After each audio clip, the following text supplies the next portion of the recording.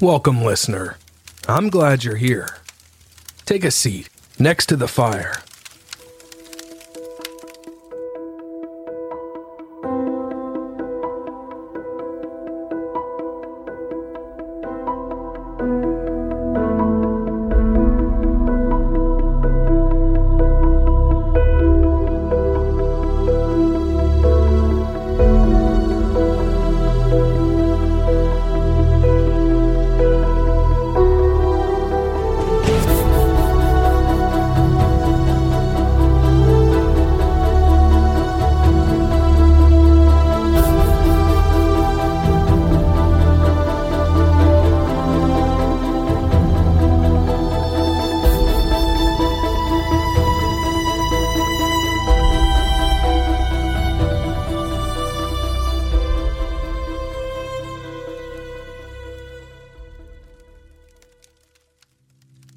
Confidence and self-belief can be beautiful, powerful emotions, enabling a positive life and a balanced way of living. They can be and should be used for good, but when accompanied by selfishness and egotistical arrogance, hand in hand in an unhealthy chain, they create a cesspit of danger. Darkness can find a way in, burrowing into its core. In Texas in 2015, a chance meeting and a single conversation turned into frightful violence in less than 12 hours. Like a pack of wolves in silent premonition, individuals intertwined and crept through the night, with no forewarning to their unsuspecting target. It was their calculated decision to pick up a life and forcibly remove it, taking away their future and their children's chance of knowing them. It was a cold and heartless act that devastated lives. At the center was a performance that only one person thought was masterful. Arrogance would be the downfall, and lies would be their undoing. County 911, what's your emergency? I have a home invasion. My niece is tied up. I am at the verge of untying my niece at this particular moment. Okay, she's tied up. She is tied up and gagged. And gagged? So yes, ma'am. Okay. I am untying her. Is there anybody else there? Is anybody else here? Where are the kids? We have 5 small infants asleep. 5 small infants asleep? Yes, ranging from 7 to 1. 7 to 1 years old? Okay, ma'am. She's saying that they hit her husband in the face about 5 times with the butt of a pistol and drug him out. They drug him out? Yes, ma'am. Can I talk to her? Is she able to speak? Yes, ma'am. Hello? Hi, Samantha. I know you're upset. What is your husband's name? Are you there? On February 20th, 2015, at 2:08 a.m., Ginger Kirsten called 911 from her cell phone. Keeping herself calm and clear, she tried to tell the dispatcher what was happening in front of her. She had received a frantic call from her sister minutes earlier, telling her to go to her niece's house around the corner from her own home. Something awful had happened. When she arrived at the house, in Monticello, Titus County, in Texas, the front door had been smashed in, and the house was ransacked. She made her way upstairs and found her 24-year-old niece, Samantha Wohlford, on the floor of her bedroom. Her hands were tied tightly behind her back. Her feet were tied together, and she had been gagged. On the floor next to her was her cell phone. Using only her nose and face, she had frantically pushed at the screen to try and call for help. The last number she had dialed was her mom, and that's who got the muffled, hysterical call for help in the early hours of that morning. Samantha lived in a 2-story home with her husband, Ernest Ibarra, who was known as Ernie. They had met in 2008, when Samantha already had a set of twins with her ex-high school boyfriend. They were 10 months old when Sam and Ernie started dating. 7 years later, and the couple had 3 children of their own. Another set of twins and a young baby. This blended family of 7 created a busy life. As Ginger desperately tried to untie Samantha, more details about what had happened that night were coming out. In another room next to the main bedroom, all 5 children were unharmed and sleeping, seemingly undisturbed by the commotion going on around them. At 2:19 a.m., Titus County Sheriff's Office deputies arrived at the house. Deputy Chris Durant was the first to enter as his colleagues began searching the home. He wanted to speak with Samantha directly. Where's she at? She's upstairs. Okay, bye. Where's she at? She's coming. She was talking to dispatch. Yeah. So walk me through what happened. I don't honestly know what happened. The second I was able to open my eyes, somebody grabbed me and jerked me out of the bed and slammed me down on the ground and started tying me up. Okay. And put a knife to my throat and told me don't move. Okay. Over and over, and because he was fighting back, and I was just letting him do it. And What's your husband's name? Ernest Ibarra. Ernest Ibarra? Okay. They had black masks on, black shirts, black pants. Every inch of skin was covered, like gloves. Mm-hmm. I couldn't see anything. One of them did say the name Luke. I went downstairs and his face was covered in blood. And he had cuts on top of his head. Do you know what they were hitting him with? A gun.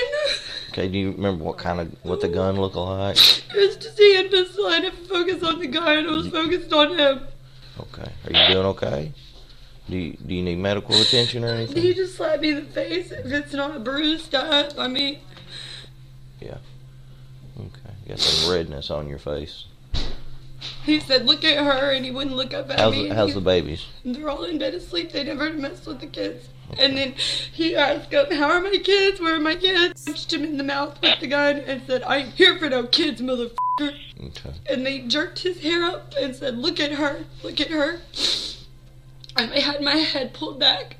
And he looked at me and he said, that's the last time you're going to see her. Yeah. How many people were there? He's here Three, with me. maybe four. Maybe four. Okay. Okay, let's walk up here where you Samantha, do you want me to get your children and take them? You can't stay here. You can't stay. How'd she find out that you were Because they took his phone. They didn't take mine. I had mine hidden. Uh-huh. So I was able to... So he's got his phone? No, they have his phone. Okay, that's what I'm talking about. What's his phone number? Deputy Durant passed Ernie's phone number to his communications team to try and track its location using cell phone tower data.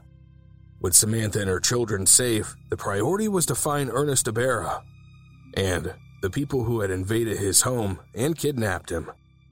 When he received word less than 30 minutes later, the location of Ernie's cell had been narrowed down. He tried to reassure Sam that they were making progress. Samantha and Ernie had noticeably different personalities. She was outgoing and talkative, while Ernie was quiet, more of a thinker. He was working 2 jobs to support his family. During the day, he was working for D-Bat, running the machines, making baseball bats. On top of that, he was working night shifts at Little Caesars Pizza in Mount Pleasant, less than 10 miles from his home.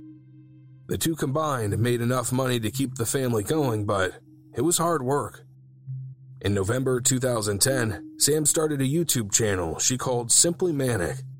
She was not someone who could be described as shy, and she enjoyed sharing her way of life as a young mom. Her videos ranged from commentary on recent news events to more personal videos about her own life and family. Some were discussions and others were rants. She was comfortable with sharing her frustrations about life with this anonymous audience. A lover of makeup, looking good was important to Sam. She even went to bed in full makeup, unable to go to sleep if she, according to her, didn't look good. Samantha was a person who enjoyed attention. She hoped her YouTube channel would grow and be a source of income to help the family. Ernie wasn't so keen. She was spending a lot of time making videos and recording. It irritated him. Sam wasn't affected by her husband's distaste. The relationship between Samantha and Ernie had not always run smoothly.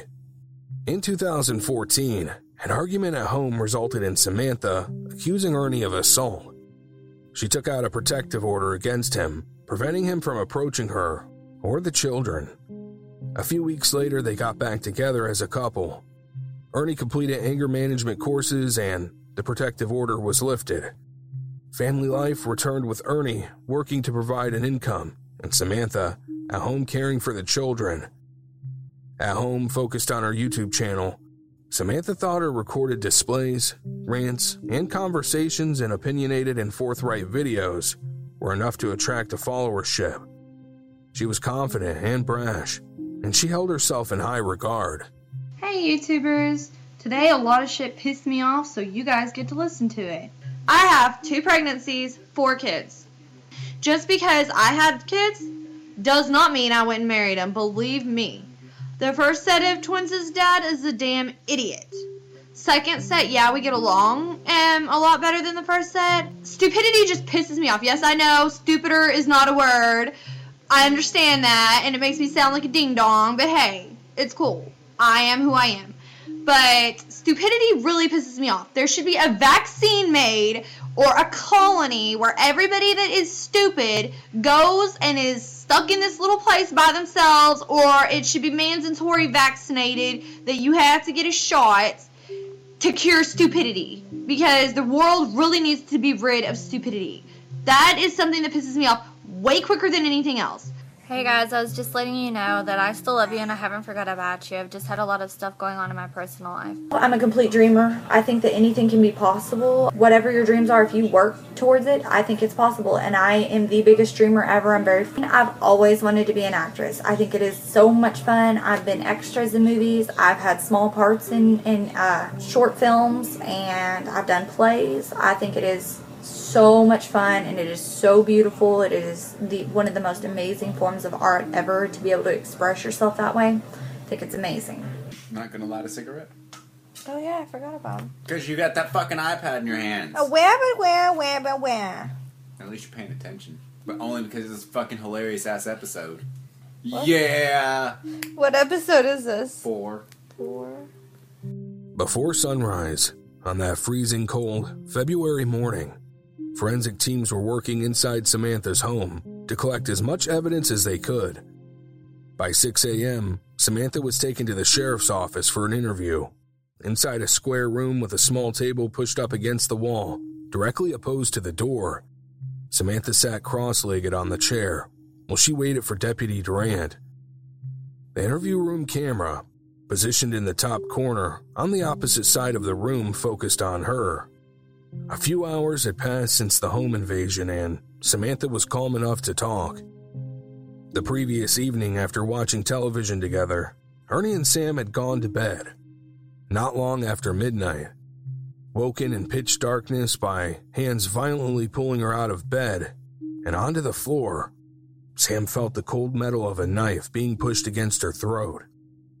Terrified and in fear for her life, a male voice shouted at her to not make any noise as her hands were tied behind her back. Ernie had also been dragged out of bed and was being beaten by 2 other figures, all dressed in black. Tape was wrapped around Ernie's mouth and nose, wrapped around his head over and over. One of the men had a gun pointed at him. Both were then dragged downstairs and into the living room. Every officer available working on this. Straight down to anything yet? Not yet. Somebody jerking the blankets down, which startled me. And then something being pressed against my throat. Yeah, I was trying to be as cooperative as possible because I didn't want to die.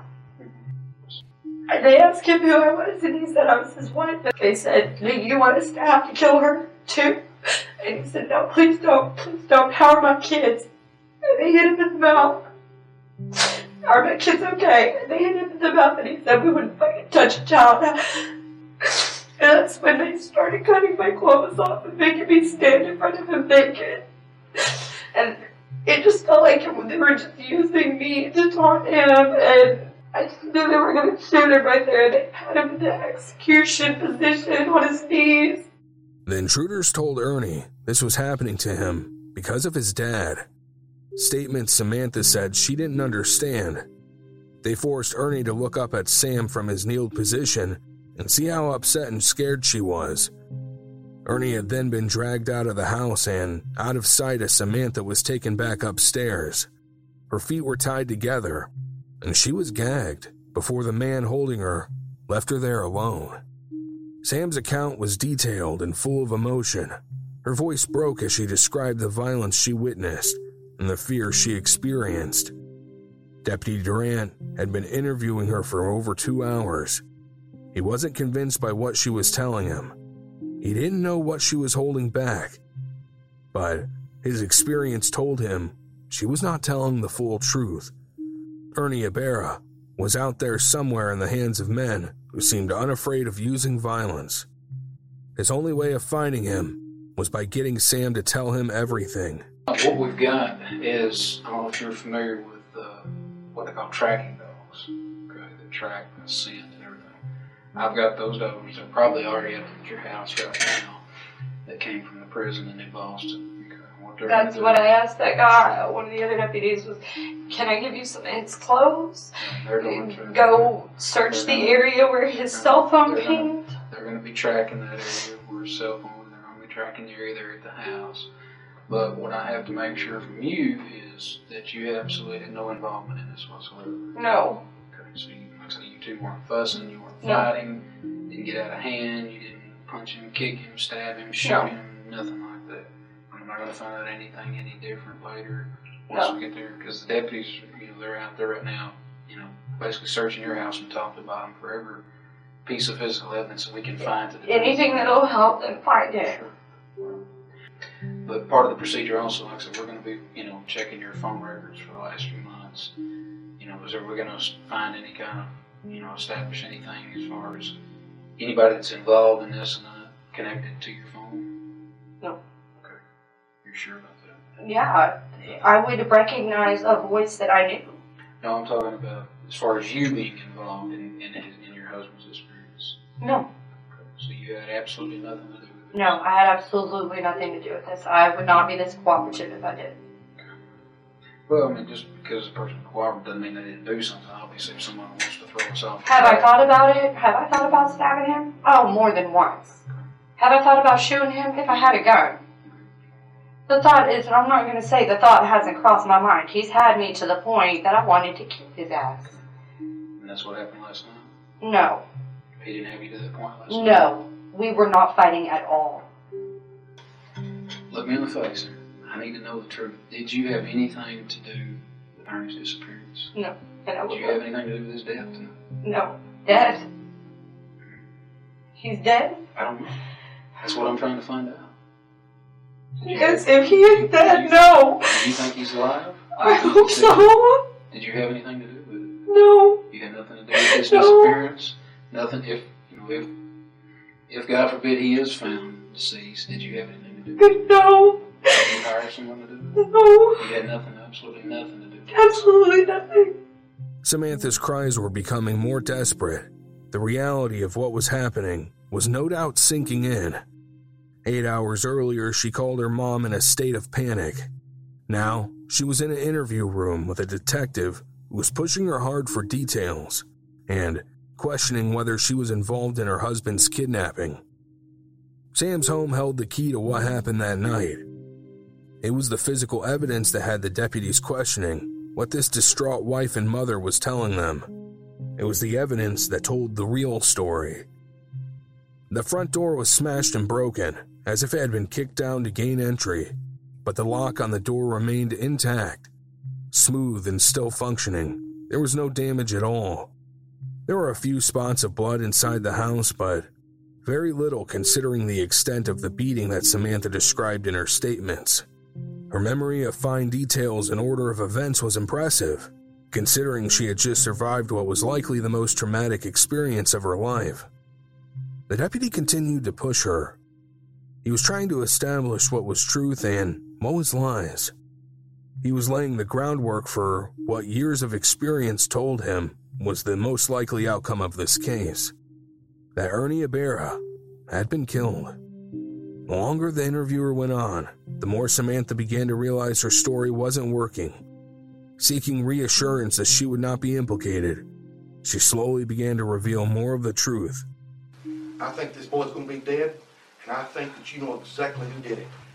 Don't let fear keep you from telling the truth. Because just The if only you other knew thing- these guys that did it, you know why they did it, does not make you guilty. But what's going to make you guilty is when we prove that you lied to us in here. But if and that never is the pointed case, finger. then I do know who did it and why they did it. Okay. Doesn't that make me like an accomplice? Nope. You sure don't. No, that makes you a scared mother with children. That's exactly what that makes you. The only other thing I know, and I don't even know if I know. Okay. I've been up in the hospital with my friend Charlotte. Okay. And she's got a guy there, and I swear to God, I cannot go up there that I said any of this. Okay. But the only other thing I know is venting to her and talking to her about problems. Like I just told you, I have a problem with talking to my friends about our problem. Mm-hmm. And she's got this guy in the room with her, and he gets to talking about how a man shouldn't treat a woman that way, and how you don't do those things to a person, Okay. and he's going to deal with the situation. Okay. I didn't take him seriously. Okay, you see, Sam, you know who did this. I just have what he said. Okay, who And is he's this got- guy? His name's John. John who? His Facebook is Rebel, John Rebel. You know who this guy was when he come in here tonight. You know who he was. No, I honestly That does not promise make you guilty, but this is the thing. I want you to look at the hole that you've already dug yourself in. Okay? Samantha, you've done lied. I don't want to see you be pull up your kid for your life. I hope you don't think I'm lying. This is a game. Because this is not the kind of thing you bond out on.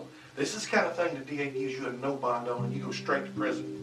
I put it on my kids' life. I have not done anything. So if he did this, who do you think he'd bring with him? But yesterday at the hospital, he had a guy that I do know from town with him. His name is Tay. Tay Ramsey's a black male? Yes. I cannot guarantee that these are the right people. You know this guy did it. You know he did it, and here's the thing. But why? But Unless here's he's the got thing. serious You better- psychological issues, why? Well, I what only did you met say? him- What did you say when he said he's going to take care of that problem? I just laughed at him. I thought he was joking. I don't know. Honest to God, I don't know. I just think there's still something that you probably know that you're not telling us, and that does not make you guilty. That does not make you, if he's dead, that does not make you a murderer. But you've got to understand, you've got children. I know. Dead. Let's hope he's alive. But then all of a sudden, we find out your story, that you knew something, and then they issue a warrant. Guess what? It's going to be at least 20 years before you can be able to touch your kids again. They'll have grandchildren. You'll have grandchildren before you even get to touch them. They won't let you do when you get a murder charge. They don't touch people in prison. I didn't kill him. Wanting to help in any way that she could was one of the biggest lies that Samantha Wohlford told that morning. After more than 3 hours inside an interview room, still, she continued her trail of deception, determined she could convince the police she was telling the truth. As she protested her innocence and played the role of a victim, deputies were dispatched to the Titus County Regional Hospital to check out her story. Located on North Jefferson Avenue in Mount Pleasant, they wanted to speak with Charla, the friend Samantha said she was visiting when she met John. As they approached the entrance from the parking lot, two figures exited the building. Jonathan Sanford and his brother-in-law, Jose Pons, had been visiting Charla in the hospital ward that morning. As the deputies asked them to the station for questioning, they put up no resistance. Separated and placed in different interview rooms, both were surprisingly forthcoming with information. They admitted their involvement in Ernie's kidnapping and confirmed the deputies' worst fears. After being taken from his home, Ernie had been driven 30 miles away to Sand Crossing near the Lone Star Steel Mill in the neighboring Camp County. 3 men dressed in black and wearing identical black gloves had walked Ernie through the woods in the darkness. He had his hands tied behind his back and was wearing only his underwear. As they edged deeper into the trees, Ernie was shoved to the ground. He tried to get up and made it to his knees. Before he could try to stand, the muzzle of a gun was pressed to the back of his head. He knew at that moment what was about to happen. As the trigger was pulled, he slumped forward, hitting hard against the frozen ground as his life was brutally ended in cold blood. The 3 men with him turned and walked back to the Chevy Equinox that they had arrived in. a vehicle that belonged to Sam Wohlford. Just after 11 a.m., Jonathan Sanford took deputies to the location where Ernie had been killed. At 11:30 a.m., Ernie's body was found. His injuries matched the story both Sanford and Pons were telling.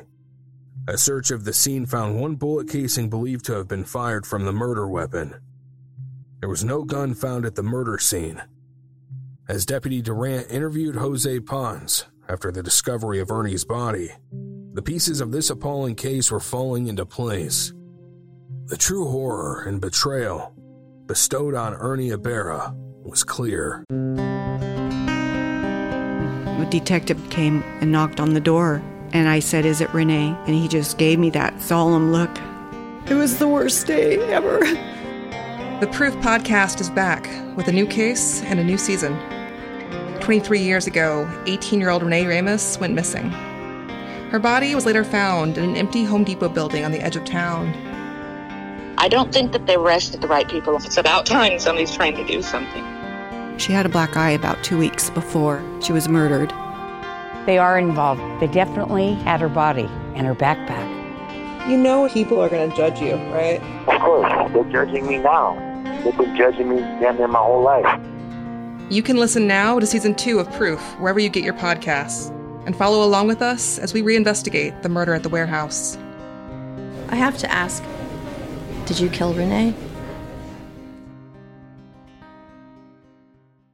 American Criminal is a new true crime podcast from the studio behind American Scandal and American History Tellers. Every week, you'll fall deeper into the riveting stories of the country's most clever, craven, and cruel criminals. Fraud, theft, murder, and worse. Whatever the case, whoever the criminal, you don't know the whole story until now.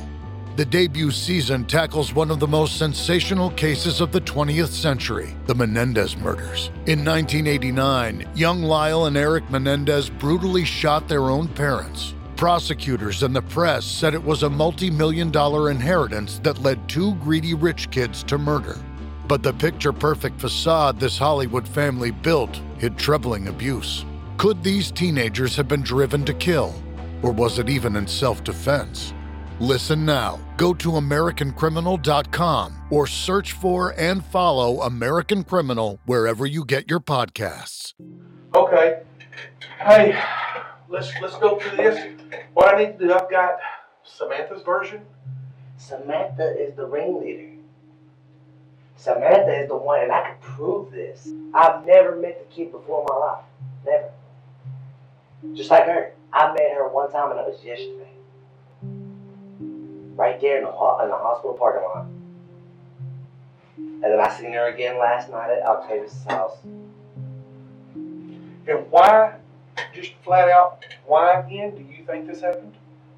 Because according to her, or according to what I was being told, because she was tired of being mistreated and beat on and everything. That's exactly what I was told. By Jonathan Sanford. Okay. And Octavius?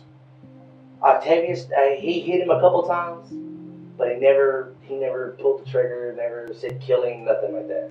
I didn't either. When I specifically brought up, what if the law started questioning you about it, talking about her, talking about Samantha, and Samantha said, and I quote, "I'm an actress. I can make anybody believe anything." Now, let's get to the truth. Samantha first met Jonathan on February 14, 2015, when her friend Charla visited her at her house and brought her boyfriend Jonathan with her. On February 19th, just 5 days later, Sam visited Charla in the Titus County Regional Hospital, where she had been admitted for a C-section. Jonathan was also there, along with his friend, Octavius Rhymes, known as Tay. Sam began to moan about Ernie, telling him that he was a bad husband, that he beat her and the children. She said he was abusive and he was always calling her and giving her no freedom. Outside for a cigarette, Jonathan offered a deal with Ernie for her. It was not an idea she recoiled from or rejected. In fact, she liked the idea and wanted to know how he would do it. Leaving the hospital in Sam's car that evening, Sam and her 5 children, Octavius Rhymes and Jonathan Sanford, went to Octavius's house in Pittsburgh, 20 minutes away. Her car was a Chevy Equinox, a family vehicle big enough for her 5 kids. Sanford's brother-in-law and Rhymes' friend, Jose Pons, was living at Rhymes' house at the time, in a tent in the garden with his wife. He was at the house when they all arrived at about 7 p.m. While there, they all started to plan how they were going to do harm to Ernie. Cold and callous, they had little to no regard for the father of 3. While they were planning, Ernie was at home wondering where his wife and children were. He had been calling Sam on her cell phone, but she wasn't answering. He had gone out to try and find her as he was getting worried. He went into the pizza shop Little Caesars where he worked at about 9 p.m. that night. He chatted with his boss, Sandy, who he and all the staff were close to. She ran her team like a family, and they all called her Mama Sandy. Ernie told her that night he didn't know where Sam was, and she had the children with her. He said they had been arguing and were talking about getting a divorce. Sandy understood. She had witnessed numerous shifts for Ernie at night, when Sam had called him repeatedly, shouting and threatening him. Ernie wanted to leave Sam. He told Sandy he didn't want his marriage any longer, but he was worried about losing the children. He had no idea his life was in danger. The original plan hatched by Sam and the 3 men who would later invade his house was to get Ernie arrested for drug possession. Sanford and Rhymes took a trip over to the house of Rhymes' cousin to buy methamphetamine they could plant in Ernie's truck. After returning to Rhymes' home, Pons cooked food and the plan turned darker and more sinister. Sanford told Sam he could remove Ernie from her for life. All she had to do was leave her front door unlocked. Ernie's life had just been marked. He would not survive the night. Sam finally arrived home with the children, all under the age of 7, late that night. She put the children to bed, all in one room upstairs next to her bedroom. Normally, the children fell asleep in different places across the house, but that night, she wanted them all asleep and quiet in the same room. As she went to bed with Ernie asleep beside her, she made sure the front door to the house was left unlocked, just as they'd planned. After dropping Sam back home, Sanford and Rhymes made space in her car for what they intended to do. They removed the children's car seats, keeping the back seats free and empty. They drove to the local Walmart and stole 3 pairs of identical black gloves. They picked up Pons, gave him a set of gloves, and began the drive back over to Sam and Ernie's home. On the way, they smoked the meth they bought earlier that night. It was no longer needed to plant in Ernie's truck. And just after midnight, they pulled up outside Samantha's house. The property was quiet and dark. There were no movements inside. Sanford led the other 2 up the front door and inside the house. Quietly, they moved through the house and up the stairs to the main bedroom. He reaches over and he yanks him out the bed. By that time, Octavius yanks her out the bed. Remind you, she's in on this whole thing the entire time. She knows about it. And all of a sudden, he says, "What the fuck?" And he's wrestling, trying to get up off the floor real quick. By that time, Jonathan reaches down. Like I said, I'm just standing there watching, making sure, you know what I'm saying, he don't have no weapons or anything. But all of a sudden, he's sitting there, they're fighting. They're fighting hard. Jonathan pulls his pistol out and he hits him with it. So was the plan to kill him right off the bat? No, I didn't know. If it was, I had no idea of it. Like I told you. But I mean, because y'all went over there to do something. I went over there. Like I told you, he asked me right there in front of my wife. So do you think he went over there with the know that he's gonna kill him? Why are you gonna go? Why are you gonna do a home invasion with a 9mm? Right, I agree.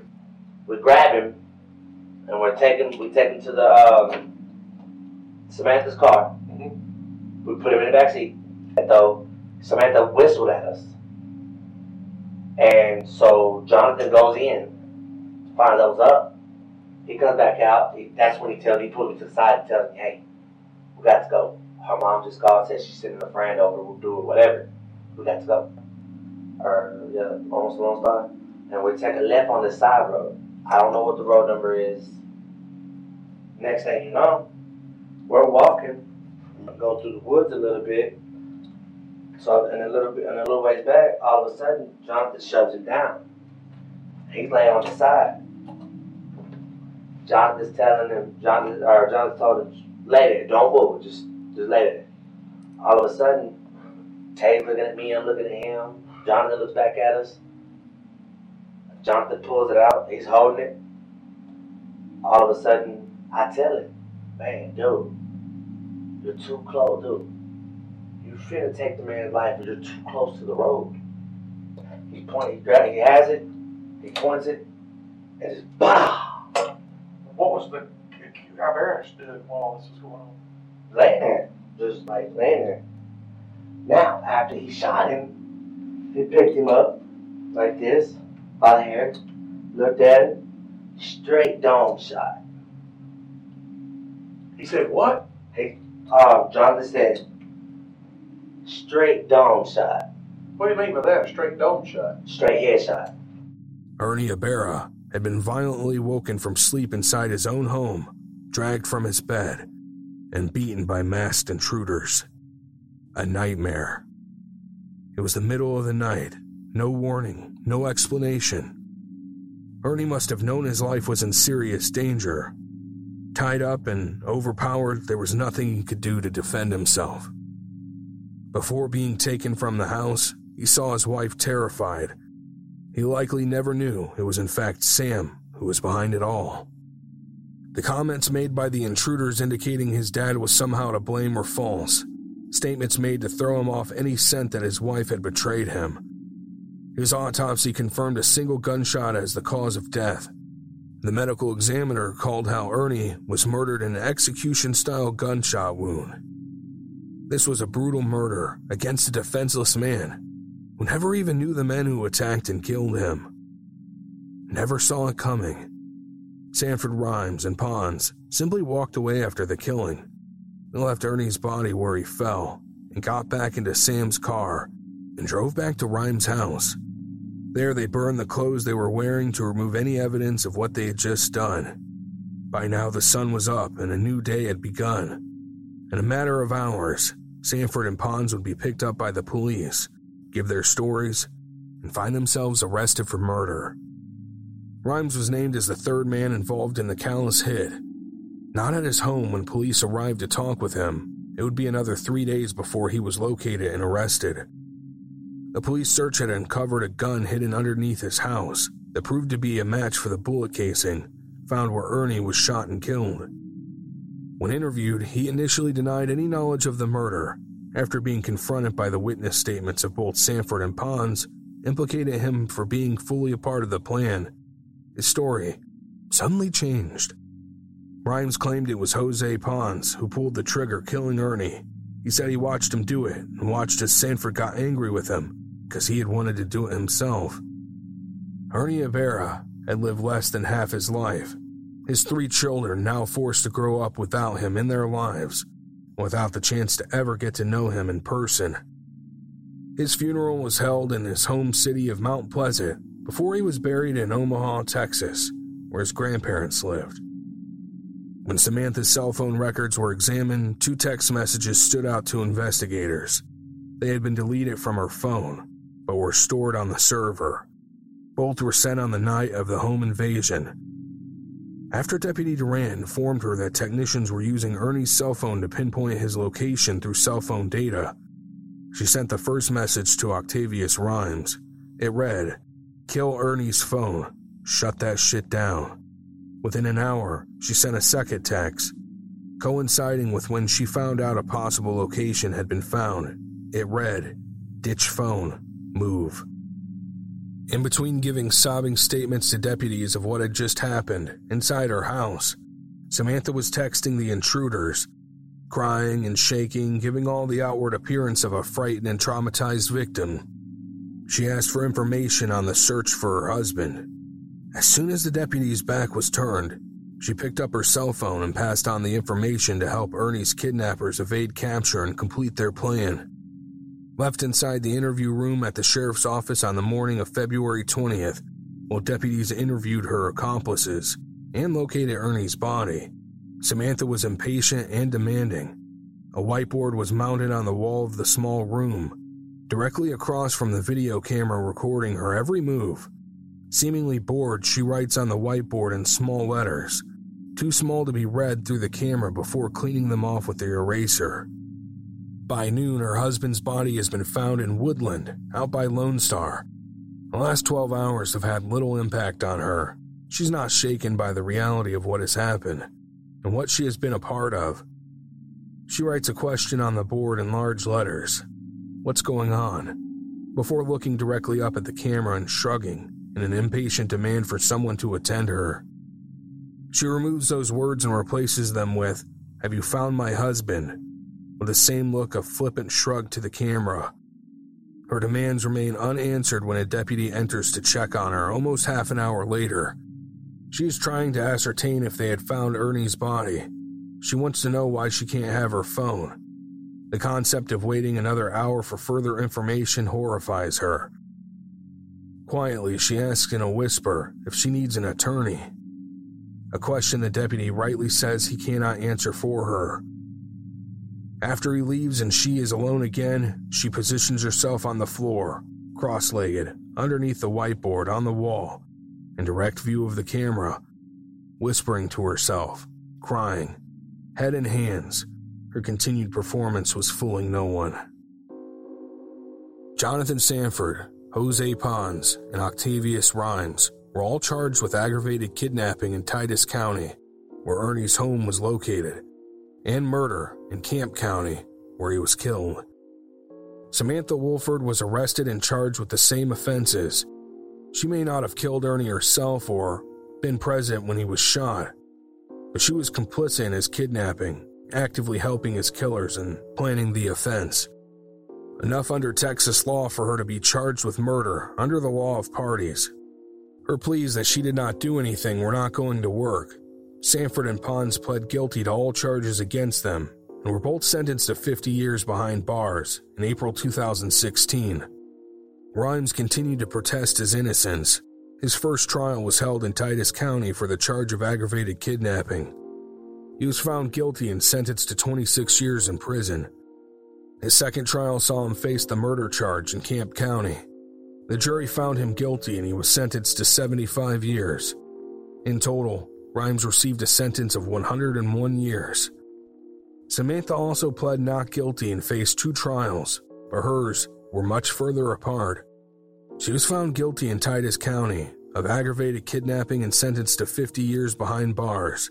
2 years after Ernie was brutally killed, she stood trial in September 2017 for his murder. 3 days later, she was found guilty and sentenced to 99 years in prison. Both Samantha and Rhymes have appealed their convictions. Both appeals were rejected. These men didn't know Ernie. They had never met him before. They barely knew Samantha. A level of violence and brutality that they rained down on a man they had never spoken to before is a shocking fact. It will likely never be known for sure if it was Sanford or Pons who pulled the trigger that night. Both blame each other for the shot. To take a man's life, that's as serious as it gets.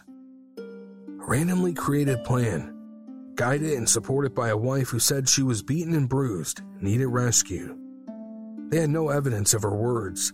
Instead, they entered Ernie's home within hours and began beating him before dragging him off to his death in his own wife's car. The murder happened because of the attention-seeking, selfish desires of one young woman. A self-belief so strong, she placed incredible risks upon it. Her ability to act, to portray a terrified woman, terrorized in her own home, and desperate for news of her kidnapped husband, she believed was infallible. She believed without a second thought she could convince experienced police deputies that she could fool them into believing her story. The stakes could not be higher. This was the life of her husband, the father of 3 of her young children. She was trying to cover up his murder, and she failed. For all of her acting, her sobs and cries and the right places trying to show her fear and terror, The men who carried out this horrible act told deputies everything the moment they were asked to come to the police station. That gives them no pardon for their part in their heinous crime. Samantha Wohlford believed she was an actress, truly the main character of her own story. She believed she could convince anyone of anything, yet her performance had no credibility. Her skills were not masterful as she thought. Behind bars for the rest of her life will give her an abundance of time to consider her actions. Time she did not grant her husband. Thank you for listening, and keep the fire burning.